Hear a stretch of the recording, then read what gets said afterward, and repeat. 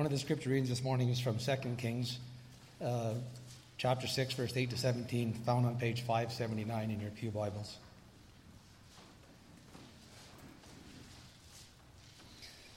Now the king of Aram was at war with Israel. After conferring with his officers, he said, I will set up my camp in such and such a place. The man of God sent word to the king of Israel, beware of passing that place, because Arameans are going down there. So the king of Israel checked on the place indicated by the man of God. Time and again Elisha warned the king, so that he was on his guard in such places. This enraged the king of Aram. He summoned his officers and demanded of them, tell me, which of us is on the side of the king of Israel? None of us, my lord the king, said one of his officers. But Elisha the prophet, who is in Israel, tells the king of Israel the very words you speak in your bedroom. Go find out where he is, the king ordered, so I can send men and capture him. The report came back. He is in Dothan. Then he sent horses and chariots and a strong force there. They went by night and surrounded the city. When the servant of the man of God got up and went out early the next morning, an army with horses and chariots had surrounded the city. Oh, no, my lord, what shall we do? The servant asked. Don't be afraid, the prophet answered. Those who are with us are more than those who are with them. And Elisha prayed, opened his eyes, Lord, so that he may see. Then the Lord opened the servant's eyes, and he looked and saw the hills full of horses and chariots of fire all around Elisha. I will be reading from Matthew 17, verse 1 to 9, found on page 1524 in your Bibles. The Transfiguration. After 6 days, Jesus took with him Peter, James, and John, the brother of James, and led them up a high mountain by themselves. There he was transfigured before them. His face shone like the sun, and his clothes became as white as the light. Just then there appeared before them Moses and Elijah talking with Jesus. Peter said to Jesus, Lord, it is good for us to be here. If you wish, I will put up 3 shelters, one for you, one for Moses, and one for Elijah. While he was still speaking, a bright cloud enveloped them, and a voice from the cloud said, This is my son, whom I love. With him I am well pleased. Listen to him. When the disciples heard this, they fell face down to the ground, terrified. But Jesus came and touched them. Get up, he said. Don't be afraid. When they looked up, they saw no one except Jesus. As they were coming down the mountain, Jesus instructed them, Don't tell anyone what you have seen until the Son of Man has been raised from the dead.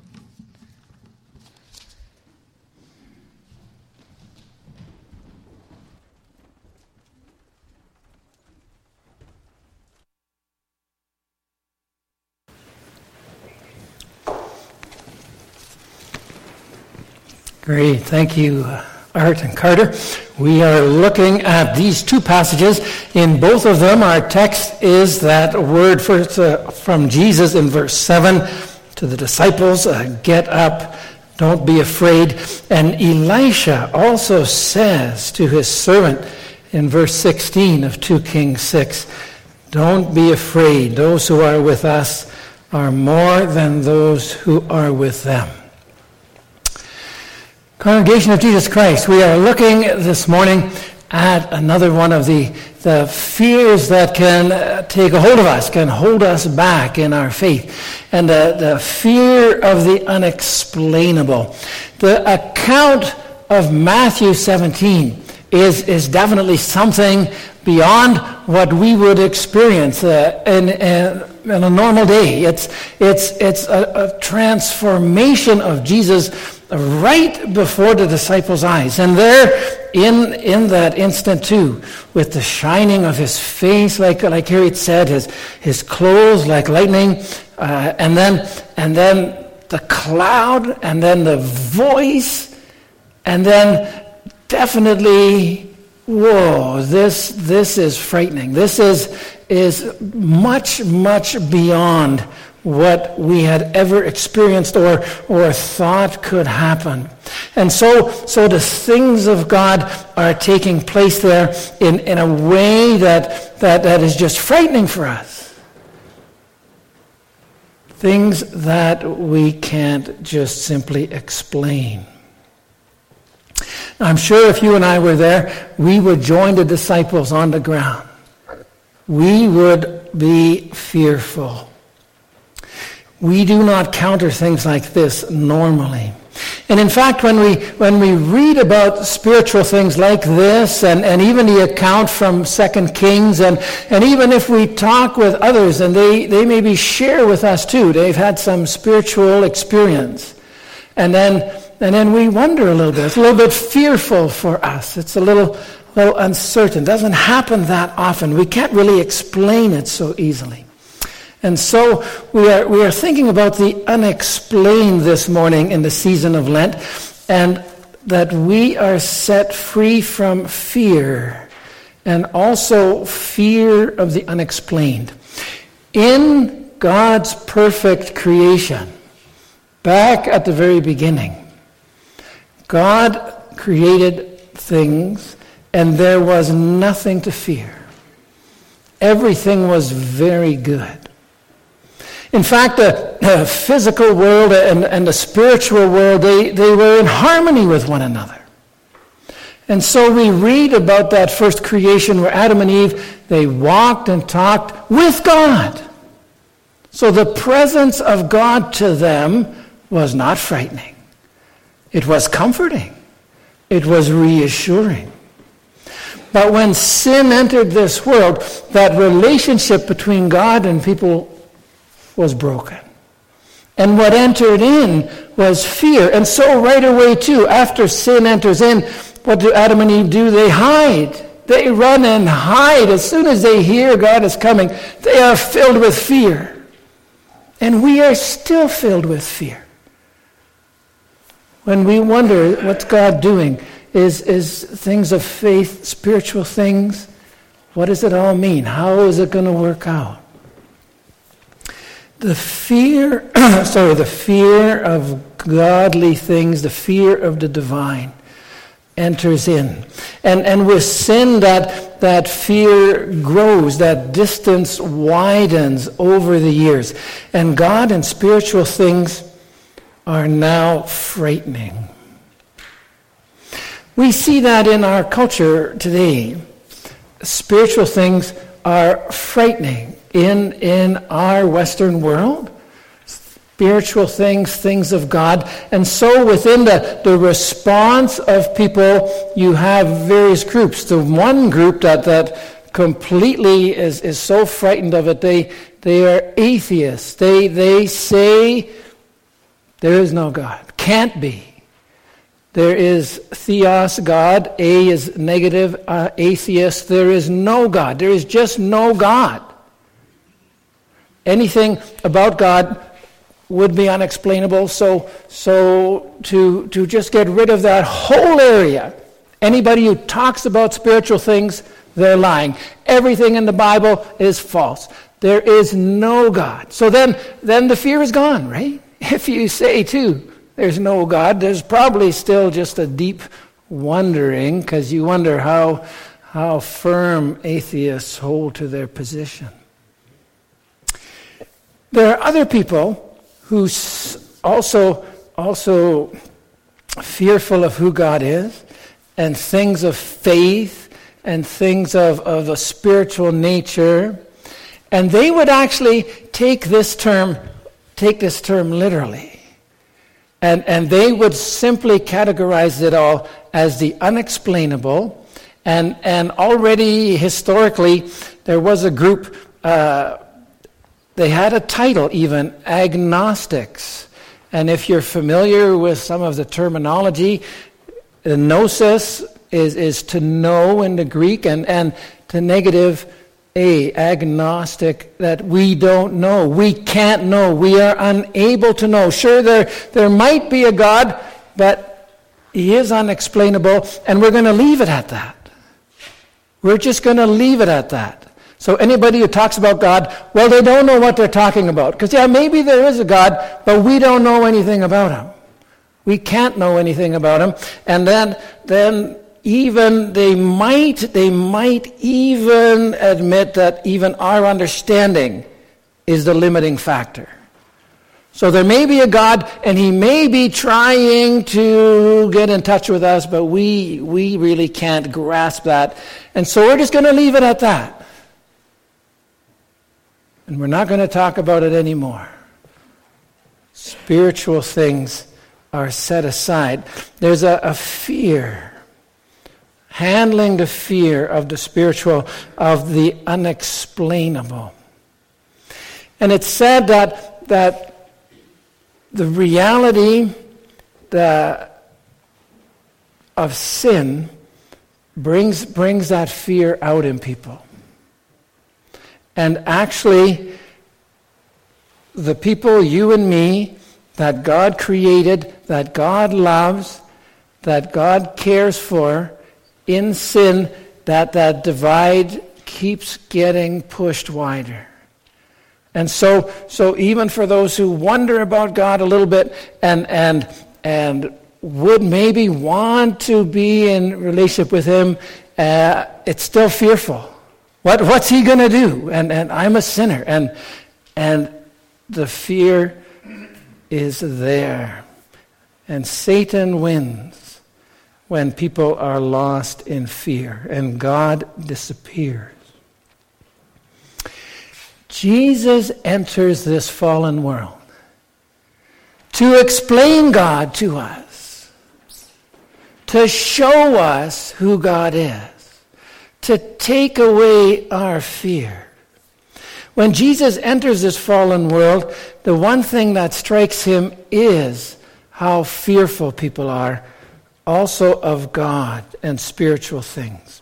And so when Jesus again says here in Matthew 17, don't be afraid, he recognizes the fear that the disciples have for the situation they find themselves in. But Jesus comes to make God known, to explain God's will and God's way, and to reveal the divine presence and plan of God to the disciples and to all of us. He is the one who crosses that divide. He comes to us to explain who God is, to explain the unexplainable. Jesus comes to take away our fear and to help us understand He is God who walks and talks with us again. The Transfiguration is an account of Jesus as true God breaking into this world. The context is Matthew 16, where Jesus explains to the disciples the plan of God. Jesus is explaining the unexplainable to them. He tells them in Matthew 16, I will die, but after 3 days I will rise again. They don't understand that. And they actually rebuke him. Peter rebukes him and says, no, that can't be right. That can't be the plan. That's not my plan for you. I've got a different plan. But Jesus revealing the plan of God to them, helping them understand who He is and why He has come and what God is doing. Jesus then, as a follow-up, they didn't quite get it.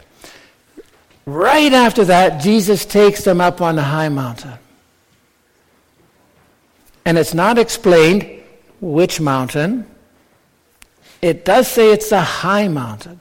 And in that there is a picture of trying to get close to God, trying to come near to God. Moses went up on Mount Sinai to receive the law. That God is closer. You can see Him, understand Him more, maybe if you go on a high mountain. There's also the element of prayer. Jesus went on the mountains to pray. But there is a sense something special is going to happen, and something does.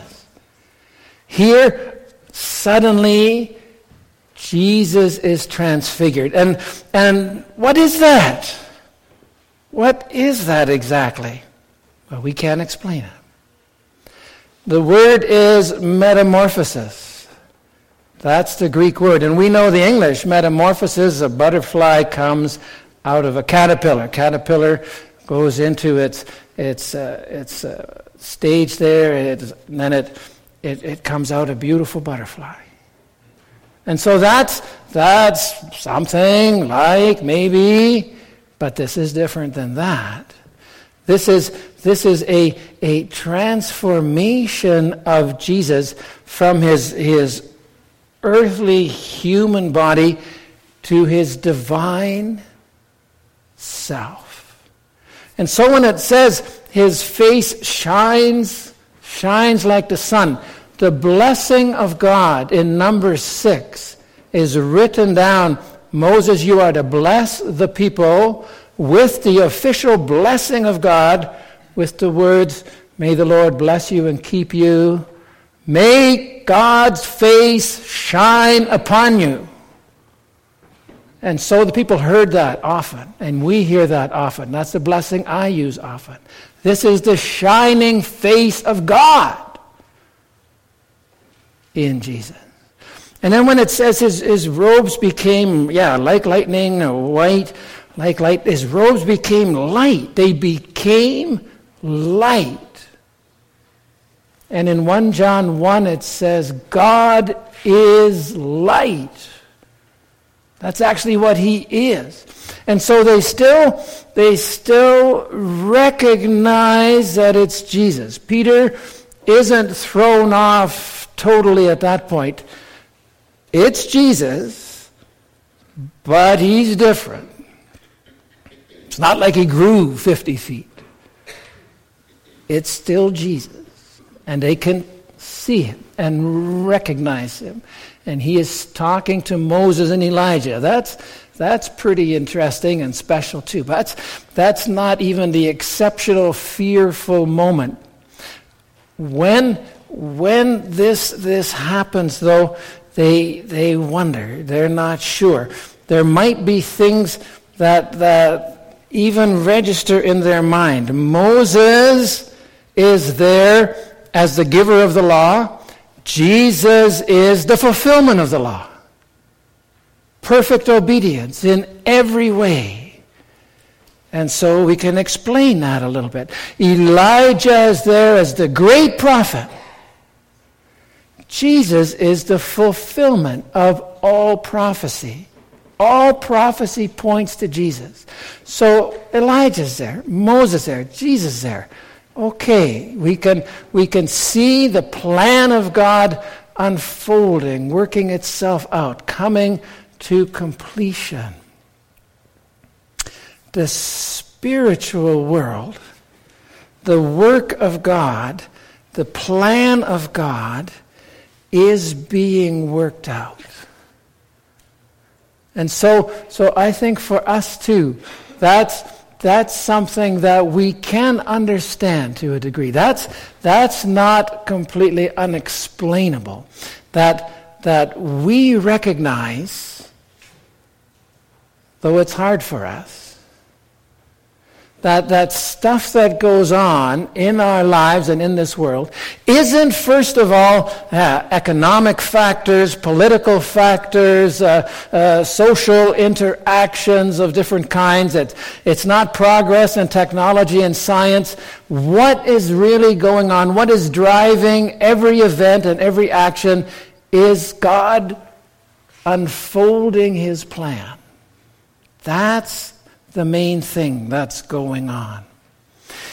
Everything that takes place in a big way, even in a smaller way, God's plan of salvation, spiritual things are the priority, in fact. And God's will is that we would enter into that more and more. And sadly, we get into our own agenda and our own day, and we are bound up in our own activities. And instead of the things of God and spiritual things being the priority, which they are, and they will continue to be in this world as it continues under God's rule, but that we make it a very low priority often in our lives. And so even as Peter, James, and John, Peter has denied the plan of God. Peter has said, no, Lord, that won't happen.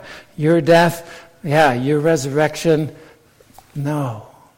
Peter Peter is still, this is interesting, on the mountain with Jesus and Moses and Elijah. And then the true overwhelming event happens. Then the cloud comes. The cloud is not just a cloud. It's the Shekinah glory of God. It's the glory of God that filled the tabernacle. And everybody was in awe. It's the glory of God that filled the tabernacle and the temple when it was built. It's the presence of God in as real a way as people had experienced it. And so that actual Almighty God is present.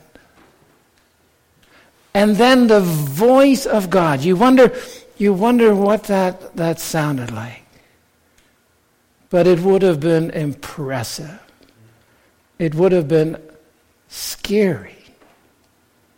But the voice of God is speaking the truth of God into this world. And so when they see that, when they hear that, then they fall on their faces because God is at work doing an amazing thing. And it's so much greater and so much more powerful than we could ever imagine. It is unexplainable. It is frightening in our sin, in our weakness. Absolutely. But it is also comforting.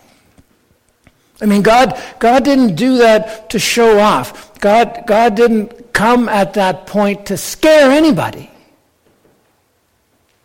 God came to highlight that he had sent his Son, and this is my Son, he says. With him I am well pleased. Listen to him. He will explain to you what is all going on. And so that comfort to take away our fear. In both the Nicene Creed and the Belgic Confession, we confess that God created the visible and the invisible world, the tangible and the spiritual world. We confess. There are things that are normally invisible to our very limited vision. It's not that they do not exist. It's just that we are so dull, we are so blind, our focus is so narrow, we don't see it. We read from 2 Kings 6. I love the story of Elisha here. It is a story of, Elijah is with Jesus on the mountain. Elisha is the successor of Elijah in the prophetic ministry in 2 Kings 6. And as Elisha is doing his work, you see God. God is at work. What is going on? The king of Aram is trying to work out his plans and overthrow Israel. Nothing doing. Elisha knows what's said in the bedroom of the king of Aram. Who is in control? Who is running things? God. God is working out his plan. We better realize that, recognize that. The king of Aram doesn't. And so he looks into it and he's figuring it out, and he has got Elisha trapped in Dothan. He has got him now. He sends his army at night. He surrounds the city, and indeed, it looks bad. No doubt about it, humanly speaking. And the servant of Elisha is living in that very physical world. And in our lives too at times, things can look bad. They look bad to me and they look bad to you. It just looks bad at times. And yet, Elisha is at peace. He is free from fears. He is not worried. And that very gracious prayer of Elisha, open the eyes of my servant. Give this man some spiritual insight, some real understanding And when he does it, I love the picture because around the city, there's all these horses and chariots, and then around them, a much bigger circle with many more horses and chariots of fire. So what's going on? Who's really in charge? I didn't see it. I don't see it. There it is. God is present. God is at work. God is comforting and caring for his people. Read the rest of the story today if you have a moment. It's a comfort. Our hope, our faith, the assurance we have is a comfort, and all fear is gone. With Jesus in his transfiguration, the disciples, their eyes are open. And in their fear of Jesus dying and not sure what the plan is, they are able to see Jesus in his glory, in his greatness, in his power. And so when he comes to them afterwards and says, "Get up," there is even there a bit of a prelude to arise, arise. You arise, I will arise, Easter morning. But he says, don't be afraid. Everything is as it should be. Everything is working itself out according to God's plan. Do not be afraid. Be comforted. God is working out his saving plan. This is the good news. This is the gospel that we bring to a world in fear. That there is a God. You don't need to be an atheist or an agnostic. He is there, and we know him in Jesus. Amen. That's the good news. And he has come to overcome the power of sin that blinds us, that darkens us, that darkens our hearts, so that we don't see God anywhere. He comes to show us God's love. Jesus is both truly human. That's on the Mount of Transfiguration. He's truly a human being. Why is that important? Because as a human being, he takes our place. He is going to carry our sin, your sin and my sin, on the cross. As a human being, he will do that for you and for me. And he is truly God, because how can he do it for you and for me? If he does it for you, he can't do it for me. If I do something for you in that way, I couldn't do it for someone else. You can't give your life for one person and then give your life for another. You can't donate a kidney to someone and then donate another kidney, then you're dead. You can only donate one kidney. You can only do so much. Jesus, as divine, as true God, can carry all of our sin. That's why he has to be true God. And he shows that. And what is that? Jesus, human and divine. I cannot explain that to you any more than that. But from Scripture, I know it's true. And that's the center of the gospel. Jesus came to die for our sin and to take it away in his death and resurrection. And that's the comfort we have. When we not even understand. We say to people too, do you understand this? They say no, don't really understand it. You ask me, Pastor Mike, do you really understand it? I said, not really. But you don't need to understand it completely. You need to believe it. You just need to believe it. Do you believe it is the question. Maybe not understand everything, but do you believe that Jesus came to die for your sin, to save you? Then you are filled with, again, 1 Peter 1 says, an unexplainable joy.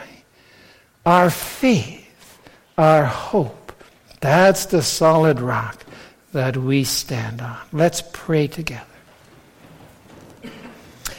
Dear Lord Jesus, we pray you would open our eyes to see you again, to believe in you.